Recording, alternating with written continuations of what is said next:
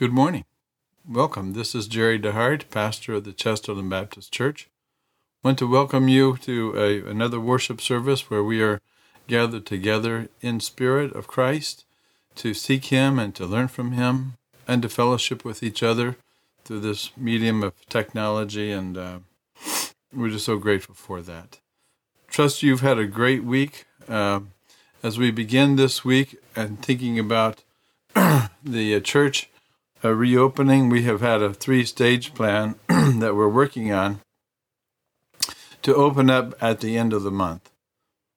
We want to be in preparation for having a congregational meeting on the 31st, and to do so, we're making those preparations and getting all the supplies and thinking through the procedures recommended by the CDC and the governor of Ohio, and just using common sense. And so pray for us as we continue to prepare to reunite and do this trial run. We don't want to rush into things, and we want people to feel safe. And again, no pressure to attend. So it's your call, your choice, and we will just continue to follow the Lord in this. And that's the news for us as we think about what we're doing there in Chesterland to survive this virus thing, and then to monitor it as we go through the summer.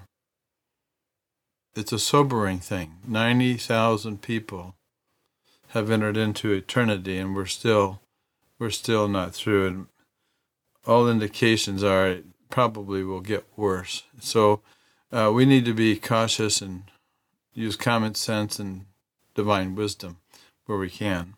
And so keep praying for those families that are suffering the loss, grieving the loss of the loved ones. But as far as I know, I don't know of anyone in our congregation, in our area, that are directly affected by the coronavirus this week. And so, but it's still with a sober spirit that we maintain vigilance. As I begin this week, I want to share a couple of verses of Scripture. Psalm 25, one of my favorite Psalms. It says, "To Thee, O Lord, I lift up my soul. O my God, in Thee I trust. Do not let me be ashamed. Do not let my enemies exult over me. Indeed, none of those who wait for Thee will be ashamed, and those who deal treacherously without cause will be ashamed. But make me know Thy paths, O Lord. Teach me Thy paths. Lead me in Thy truth, and teach me. For Thou art the God of my salvation, and for Thee I wait all the day. Remember, O Lord, Thy compassion and Thy loving kindnesses, for they have been from of old. Do not remember the sins of my youth or my transgressions. According to Thy loving kindness, remember Thou me, for Thy goodness' sake, O Lord. And good and upright is the Lord. Therefore He instructs us sinners in the way. He leads the humble in justice, and He teaches the humble His way. And all the paths of the Lord are loving kindness and truth to those who keep His covenant and His testimonies. For Thy name's sake, O Lord, pardon my iniquity, for it is great." Psalm 25, 1-11. As we don't have any music here, I'm just going to read the song, but it's a song as we begin our worship to direct our hearts back to God. And so I'm singing, I'm reading, "Be Thou my vision." So as I read the words, you know the tune. Repeat these words as you, in your heart as you listen to them, and we'll turn our hearts to God. Be Thou my vision, O Lord of my heart. Not be all else to me, save that Thou art. Thou my best thought, by day or by night. Waking or sleeping, Thy presence my light. O be Thou my wisdom, and thou my true word, I ever with thee, and thou with me, Lord. Thou my great Father, I thy true Son, thou in me dwelling, and I with thee one. High King of heaven, my victory won, may I reach heaven's joys, O bright heaven's sun. Heart of my own heart, whatever befall, still be my vision, O ruler of all. Let's pray. Father, thank you that you have called each one of us here to worship you. Thank you that you seek the lost. You seek the sheep when the sheep can't seek you. And so, Jesus, we thank you for being the good shepherd, for being the one that lifts up our souls. So, as we turn to you now, Father, we stand in the grace of Christ, knowing that our brother sits at the right hand on the throne, knowing that his righteousness is a gift to us as we've given our sins to him. Father, as we come before you, we worship you now, knowing that you are the ruler of all, and we ask you to be our vision. We adore you. We ask now that as you guide your people, would you open our hearts and lead us into your word, and may your Spirit increase our faith as we turn to you and as you turn to us. So, Father, it's for your glory and our growth we pray. In Jesus' name, amen and amen.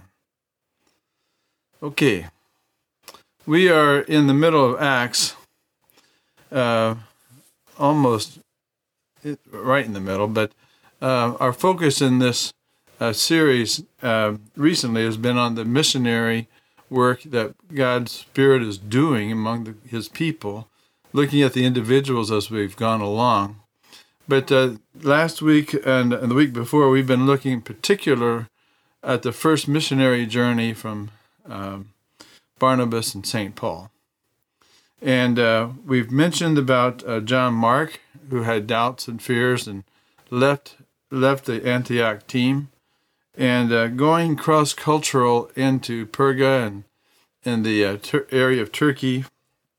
There were a lot of challenges that we don't really know about what John Mark was going through, but we know that that the division of mankind that they were dealing with in terms of different cultures was not that some cultures worship and some do not. Rather, it's between those who worship a true God and those who worship a false god or idol. And as John Mark struggled with growing cross-culturally, we looked last week about how people have different levels of faith, and that there are people who have little faith and can be increased into people who are strong and abounding faith.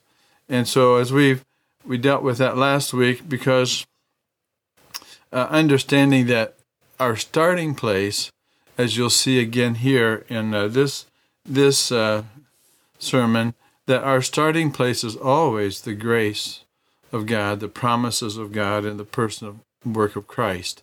And so as we go into this service this morning, I wanted to remind you that God's Spirit is most interested in increasing our faith. And so as we move from a saving faith into a faith that's strong, we understand that there's more to being a Christian than just believing that there's a Savior, but that we understand that that Savior is the Lord of the universe. And so we surrender to him. And to the degree that we do that, we then begin to grow and abound in our faith with the power of the Holy Spirit. And as we understand and we grow in the persuasion and the confidence and our convictions that there is no other Savior, there is no other name in all of the religions of the world whereby we must be saved. And so that's what we were left with last week. And this week we're going to move into Paul's first sermon.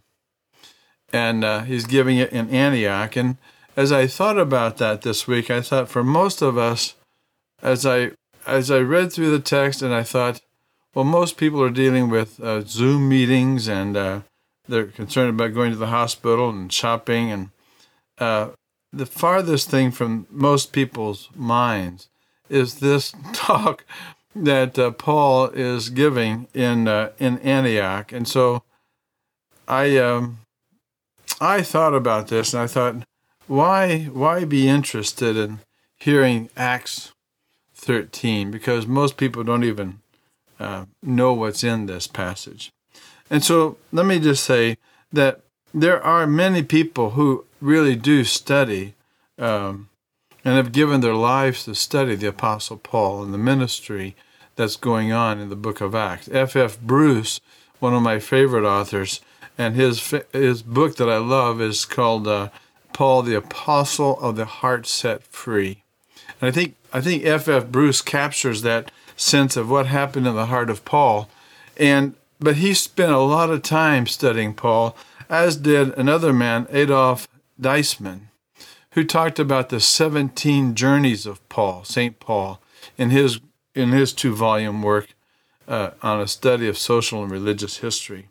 There's one more guy, Eckhard Schnabel, who discusses 15 phrases or locations of Paul's missionary work in his book, Paul the Missionary. Well, there's so much out there regarding Paul and what he has been doing.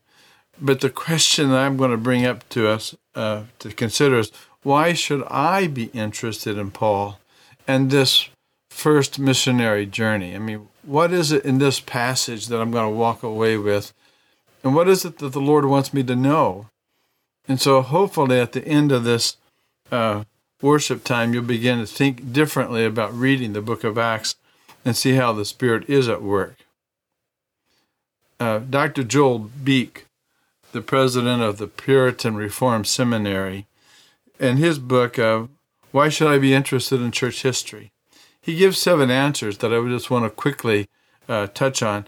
Is that if you understand how God works in history, you begin to understand that the Lord is the Lord of history, and that history has meaning under God's direction.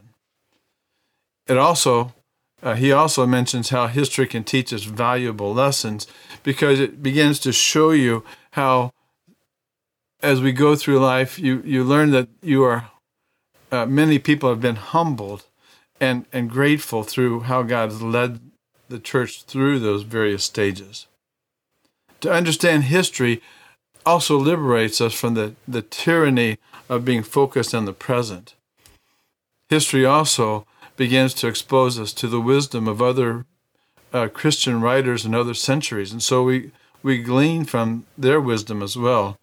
But in all these things, you learn how to do things and how not to do things, and therefore there are certain lessons that we can imitate. But in all of these things, primarily, it learns to stir us up in our worship and praise God for His work in the world in all time. D. Martin Lloyd-Jones said that the world today is looking for and desperately needs true Christians. And I am never tired of saying that what the church needs to do is not to organize evangelistic campaigns to attract outside people, but to begin herself to live the Christian life.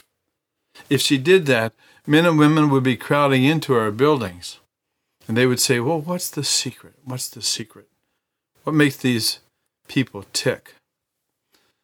Well, understanding what makes people tick, you can learn from the Apostle Paul, because as you get into looking at his life, you begin to see that Paul has an understanding about the Lord, a real deep understanding of how God works and is merciful and good and gracious. And I just want to suggest to you that as you read the Scriptures, put yourself at Paul's feet. Let Paul disciple you, because we need a Christianity that puts that same understanding that Paul had about the transformative power of God in the gospel of grace, and we put that on display. Max Lucado understood that. He said the Apostle Paul never seemed to exhaust the topic of grace. What makes us think that we can? He just kept coming at it from another angle. And that's the thing about grace. It's like springtime. You can't put it in a single sentence definition, and you certainly can't exhaust it.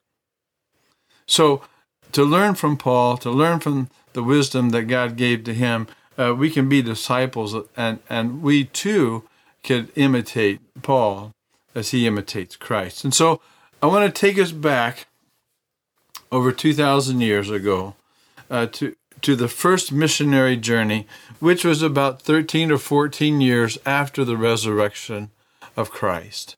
This is 46 or 47 AD, depending on which reference you use, give or take a year or two on that. But we're going to go back to Paul and start with Paul and Barnabas. And so here again is a question. As we've gone into the story last couple of weeks, the question I start with today is, why did Paul and Barnabas choose the regions north of Perga in the area of Pamphylia in Asia Minor as their next field of labor?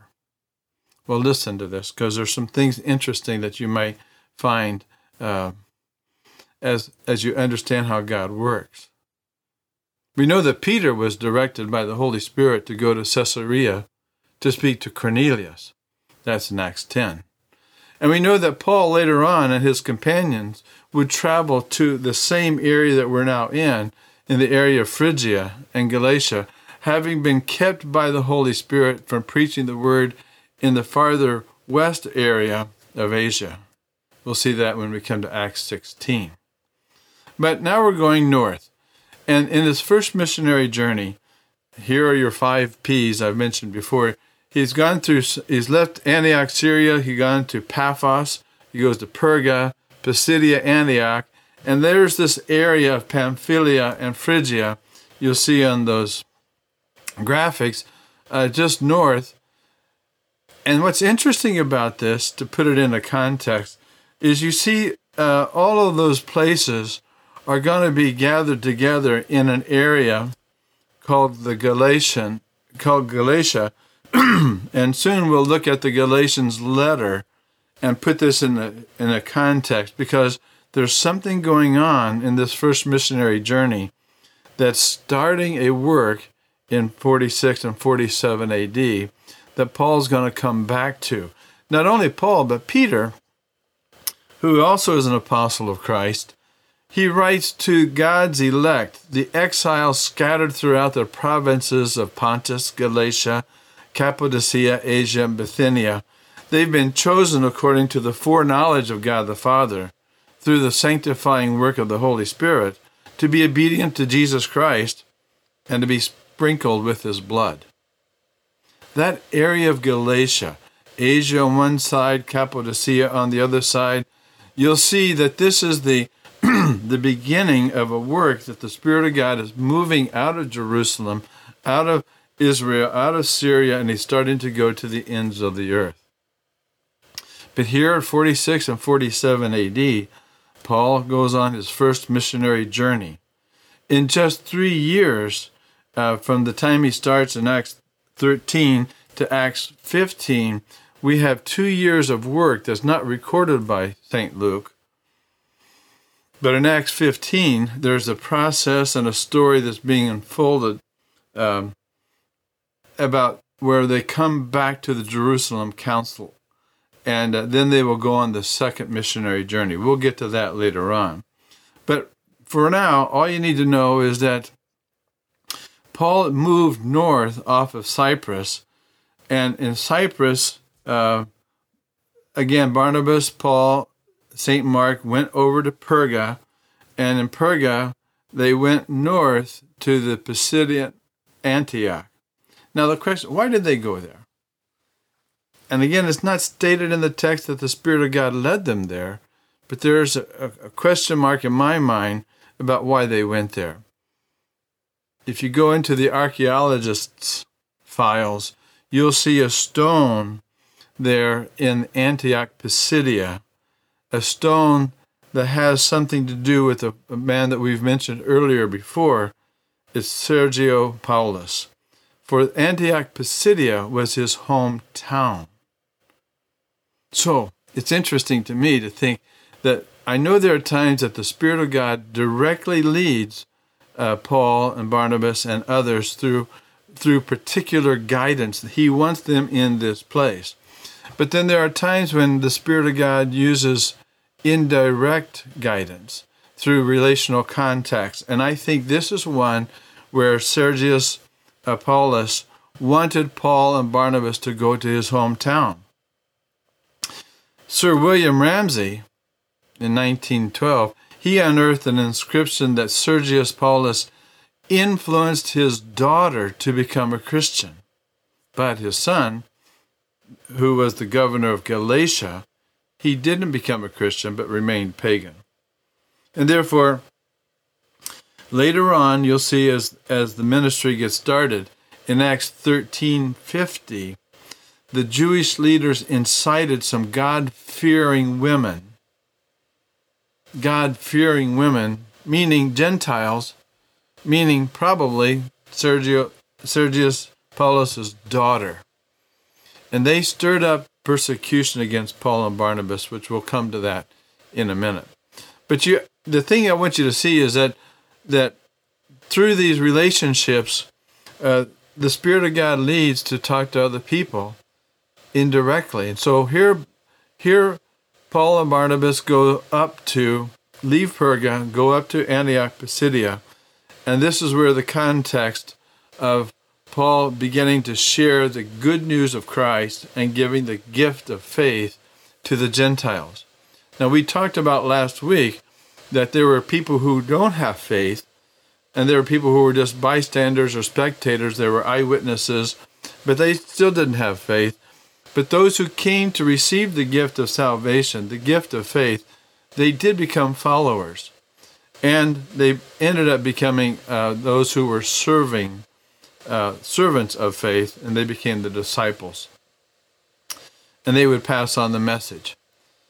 And so as you get into Paul's sermon, one thing I want you to understand is that this first sermon of Paul, Barnabas is not on the scene, not mentioned, so clearly Paul is taking the lead. And as he starts the sermon in Acts 13, there are three things that you need to pay attention to as you get into the sermon. And the first thing is this. In Acts 13:16, Paul says, "Men of Israel, and you who fear God, listen." And so as Paul starts the talk, he knows he's in Gentile territory. But the thing that he says, as he begins to address the group, he says, "Men of Israel, and you who fear God." And these are the two groups that you'll see Paul address in this sermon.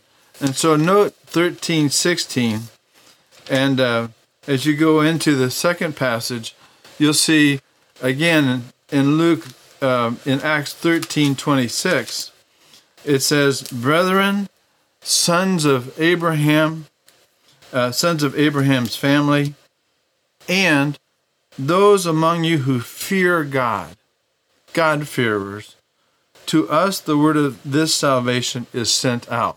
Again, you see distinctions made between those who were Jewish believers in the synagogue and those who were God-fearers who were interested in and open to the word that Paul would have. And then in verse 38, the third part of this sermon is Paul's conclusion, where I just want you to hear and underline because, again, he does something unique in this passage. Instead of making the separation between Jews and Gentiles, men of Israel and God-fearing Gentiles, he says in 38, "Therefore let it be known to you, brethren." And there's a shift in Paul's sermon instead of making these distinct groups, he addresses them all as family, because all of them have come to faith in Christ. And therefore, as you listen to this sermon, keep in mind those three stages as part of his message. So let me read to you the first part. Men of Israel, and you who fear God, listen. The God of this people, Israel, chose our fathers and made the people great during their stay in the land of Egypt. And with an uplifted arm, he led them out of it. And for about a period of 40 years, he put up with them in the wilderness. And when he had destroyed the 7 nations in the land of Canaan, he distributed their land as an inheritance, all which took about 450 years.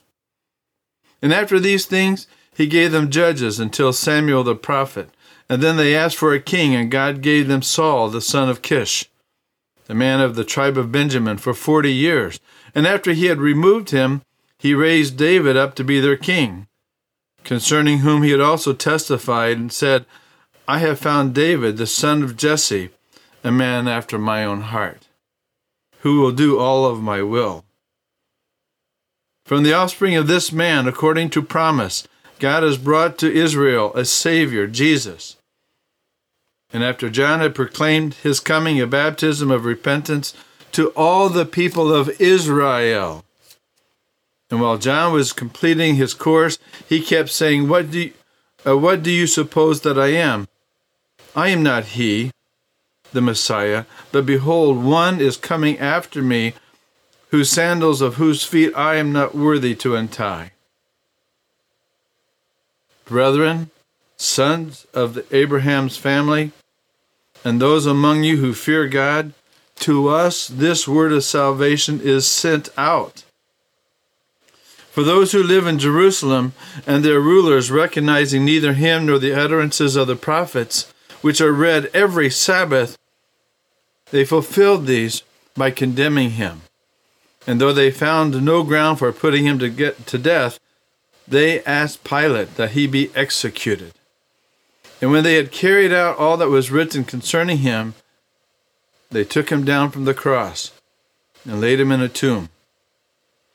But God raised him from the dead. And for many days he appeared to those who came with him from Galilee to Jerusalem, the very ones who are now his witnesses to the people. And we preach to you the good news of the promise made to the fathers, that God has fulfilled his promise to our children, in that he raised up Jesus, as it is also written in the second Psalm, Thou art my son, and today I have begotten thee. And as for the fact that he raised him up from the dead, no more to return to decay, he has spoken in this way, I will give you the holy and the sure blessings of David. Therefore, he also says in another psalm, Thou wilt not allow thy Holy One to undergo decay. For David, after he had served the purpose of God in his own generation, fell asleep and was laid among his fathers and underwent decay. But he whom God raised did not undergo decay. Therefore, let it be made known to you, brethren, that through him forgiveness of sins is proclaimed to you. And through him everyone who believes is freed from all things, from which you could not be freed through the law of Moses.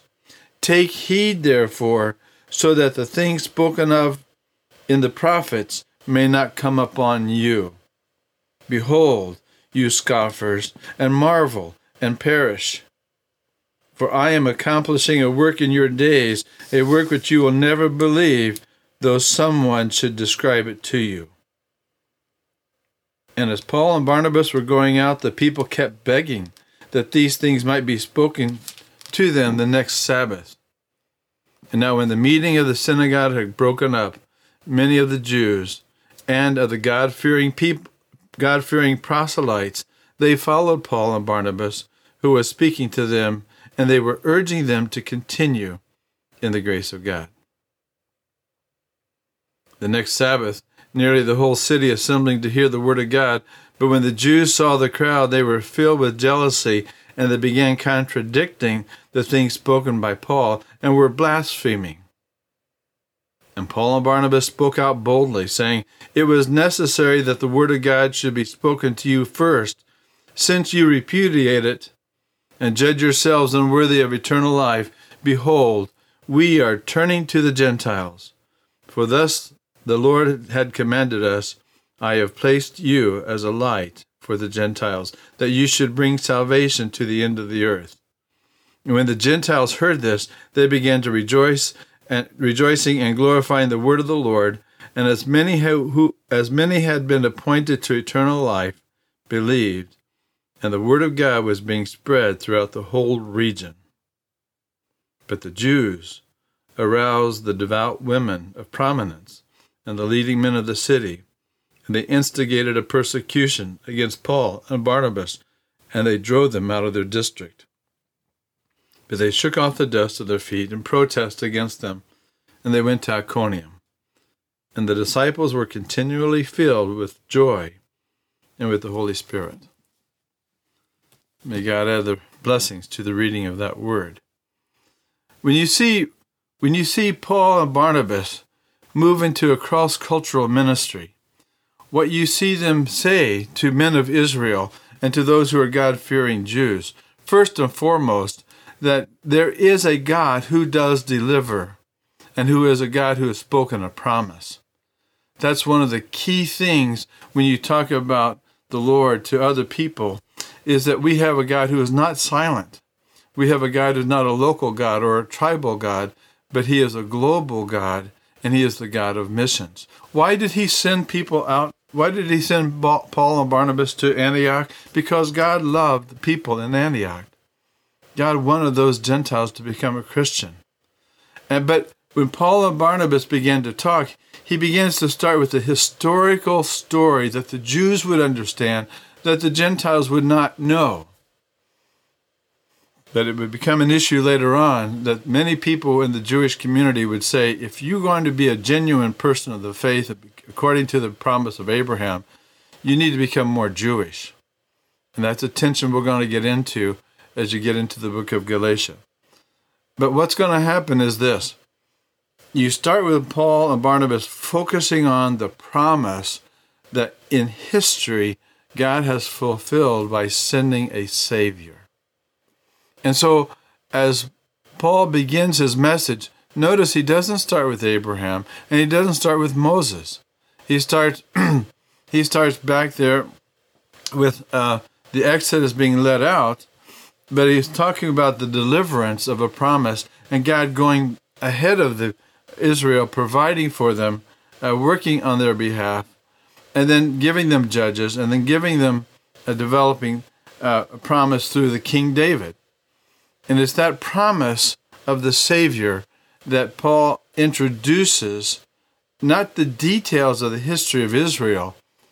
The focus is on the promise of the Savior. And then he jumps right over the prophets. No Isaiah, no Jeremiah, no Hosea, no Amos, none of those. He goes right to John the Baptist and he says, this is the one who identified the Messiah, who is worthy. John didn't identify himself as the Messiah, but pointed to Christ. And then the story is simply told. Jesus was put to death because they did not believe what the prophets had said.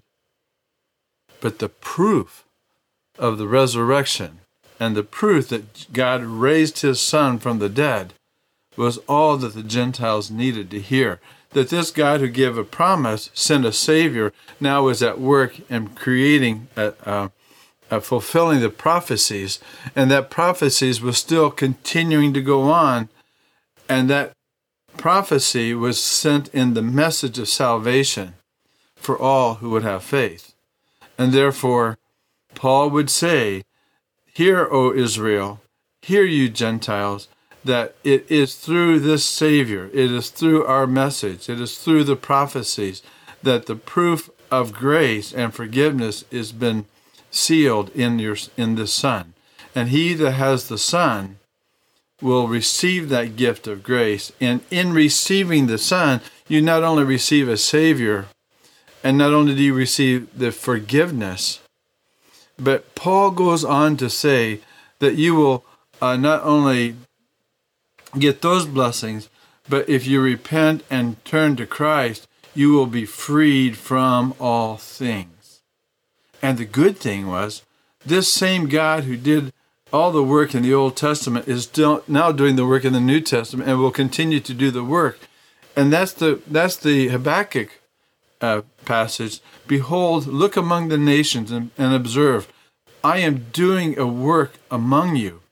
Be astonished and wonder that if I were to tell you, you wouldn't believe all this work that I'm still doing to reach the Gentiles. That's the message that Paul is bringing to a cross-cultural a ministry where people have no faith, and they're going to come to have faith and be born again because they believe in this resurrected Savior, Jesus Christ. But Paul concludes his message with a warning, saying, you know how many people rejected the prophets. Even though they knew them, they didn't recognize this Christ. And therefore, the warning is, don't be unbelieving. Don't be like those who rejected Christ. But you can be like those who follow Christ. And therefore, this new life in Christ is for you too, brethren, Jew and Gentile who have faith in Christ. Now, when the meeting of the synagogue had broken up, many of the Jews and of the God-fearing proselytes, they wanted more.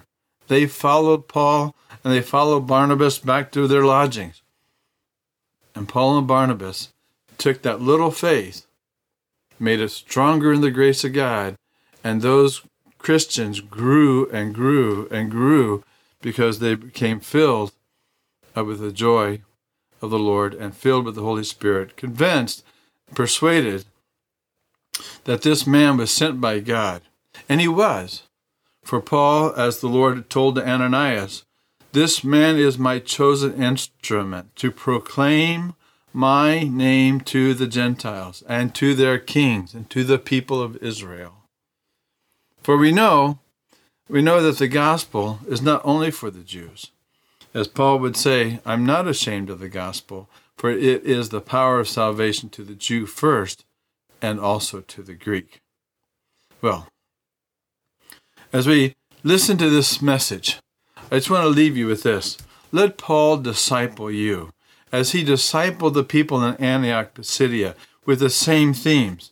That this God who promised to deliver does deliver.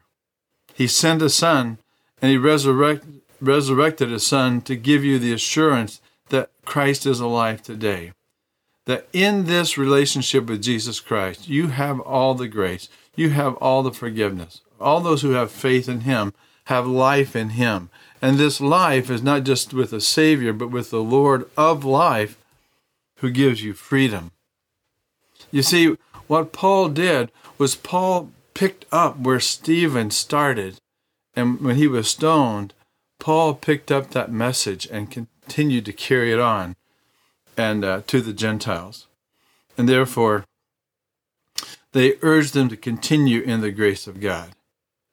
Therefore, I would say, for us, we need to understand, as one man put it, as worshipers, we just don't enjoy the wonderful presence of God for ourselves. We want to call others to join us through faith in this resurrected Christ. And that we want to see that the world come to faith in Christ. So we don't want to just call men and women, Jews and Gentiles, to salvation, to believe. We want to call them to worship the resurrected Christ. So what does this mean? It means, first of all, to understand that the Lord of glory is at work among the nations.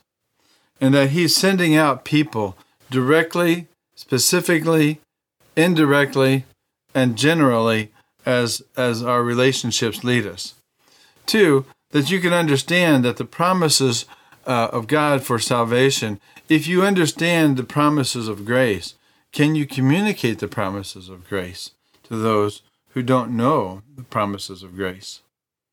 3, as you think about Paul and Barnabas being missionaries, let me ask you to think about missions, because here at Chesterland Baptist, we're out to change the way you think about missions, from a project or a program to have a relational focus of life on life, that you also are included as a part of the team to share Christ with others who don't know Christ.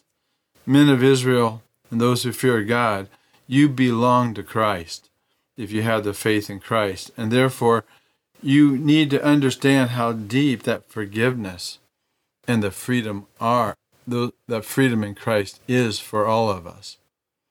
And as you grow in grace and the knowledge of Christ, you grow in grace and the knowledge of forgiveness. You grow in grace and the knowledge of the freedom. That is not the culture that defines you. It's the Christ in you that defines you. And as we think about missions, as we continue to go in this, you may want to think about the current missionaries that we support.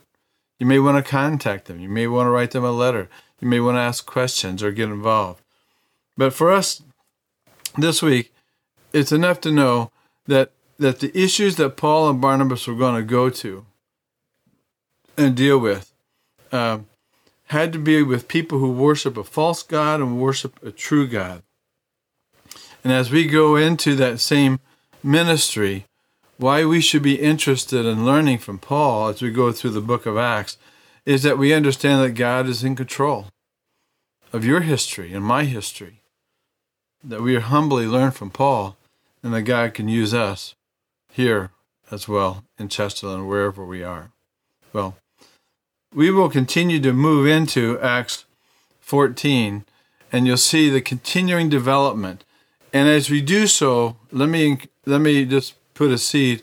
We're going to move into the Galatian territory and looking at the tension that's going on by studying the book of Galatians. So we may pause in the middle of the book of Acts and go into the book of Galatians. Until then, may you keep abiding in the Word of God, and may the grace of God be upon you. So let me close in a word of prayer. Now may the grace of our Lord Jesus Christ, and the love of God, and the fellowship of the Holy Spirit be with each and every one of us. And Father, I pray again that you would increase our faith, that you would continue to use us to take the good news to those who don't know you. Again, Father, we look to you, be our vision, and we just thank you and we love you. We want to worship you. We want other people to know you as well. And so we thank you for all these things. In the name of Christ we pray. Amen. Okay, we'll see you next time.